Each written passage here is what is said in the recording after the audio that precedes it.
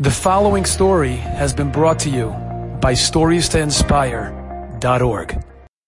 Right after World War II, the Nazis, Yamach Shemam, murdering 6 million plus Jews.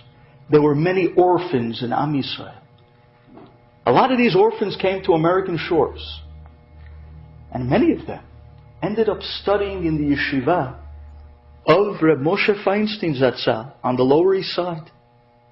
And there in the yeshiva, they made a collection run by the president of the shul to be able to buy clothes for these orphans of the war of World War II. And sure enough, in order to raise the money, they made a big beautiful dinner. And they invited everybody from the community to come to the dinner. And there they raised the money for the clothes that they bought for these orphans.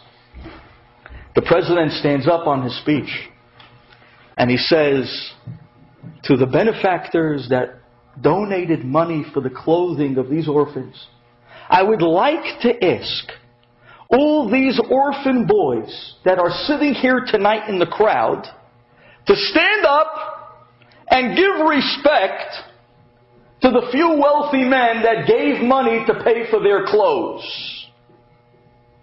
Just then, on the drop of a dime, Reb Moshe himself stood up. When the crowd saw that the Gadol, the Rosh HaYeshiva, got up, what happens? The whole room stood up.